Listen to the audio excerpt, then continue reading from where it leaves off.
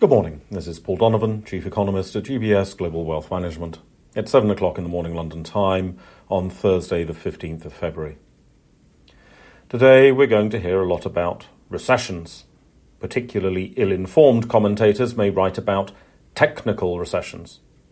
We have had some negative GDP prints from G7 countries, and this always encourages the media to produce the most doom-laden language they can possibly find, the better to boost their social media clicks. Starting with Japan, there was a drop of GDP of 0.1% during the fourth quarter and a negative revision to the third quarter.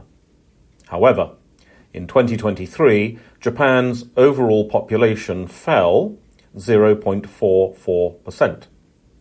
If there are fewer people, they will make and consume fewer things. That is more likely to result in a negative GDP print.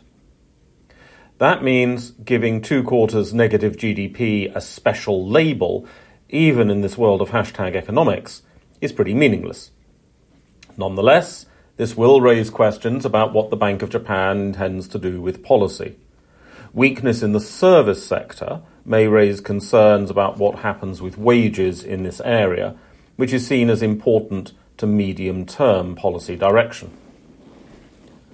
Meanwhile, the United Kingdom saw a surprise decline in fourth quarter GDP as well. The United Kingdom does not have the excuse of a falling population. Indeed, quite the reverse. Although there is an interesting question as to why so many people wanted to move to the UK in order to work if the economy was in a, quote, recession, and why also there was so much enthusiasm amongst UK companies to invest. Is there anything positive to say about the UK if a rising workforce is producing less output? There are 2 points to consider. One is the data quality. The Office for National Statistics are very honest about the challenges, and for 2023, the estimate of GDP is minus 0.3% or plus 0.4%, depending entirely on which method you use to calculate economic output. The other issue is efficiency. GDP is an output-based measure which considers efficiency to be a negative thing. Few businesses would agree with that.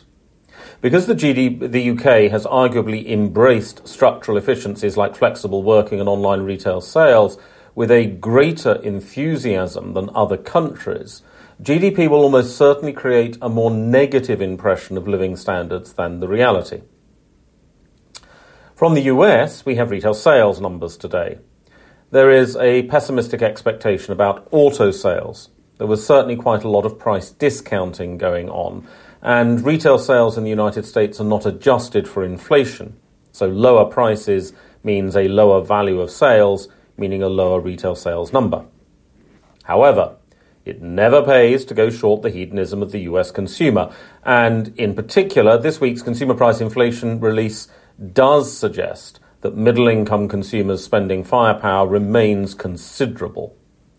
Because homeowners have an inflation rate significantly lower than the headline inflation, unless they have the misfortune to live in Texas or Florida, they can afford to consume more. However, we do have to bear in mind that consumers are still favouring spending on fun over spending on goods, and of the fun categories, only restaurant spending is really covered in retail sales. Elsewhere, there's a lot of noise. We have assorted central bank speakers. Of course, ECB President Lagarde is speaking. We have some business sentiment data from the US that should be ignored, and the US will be giving us import and export prices.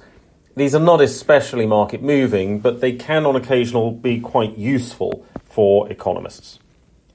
That's all for today. Have a good day.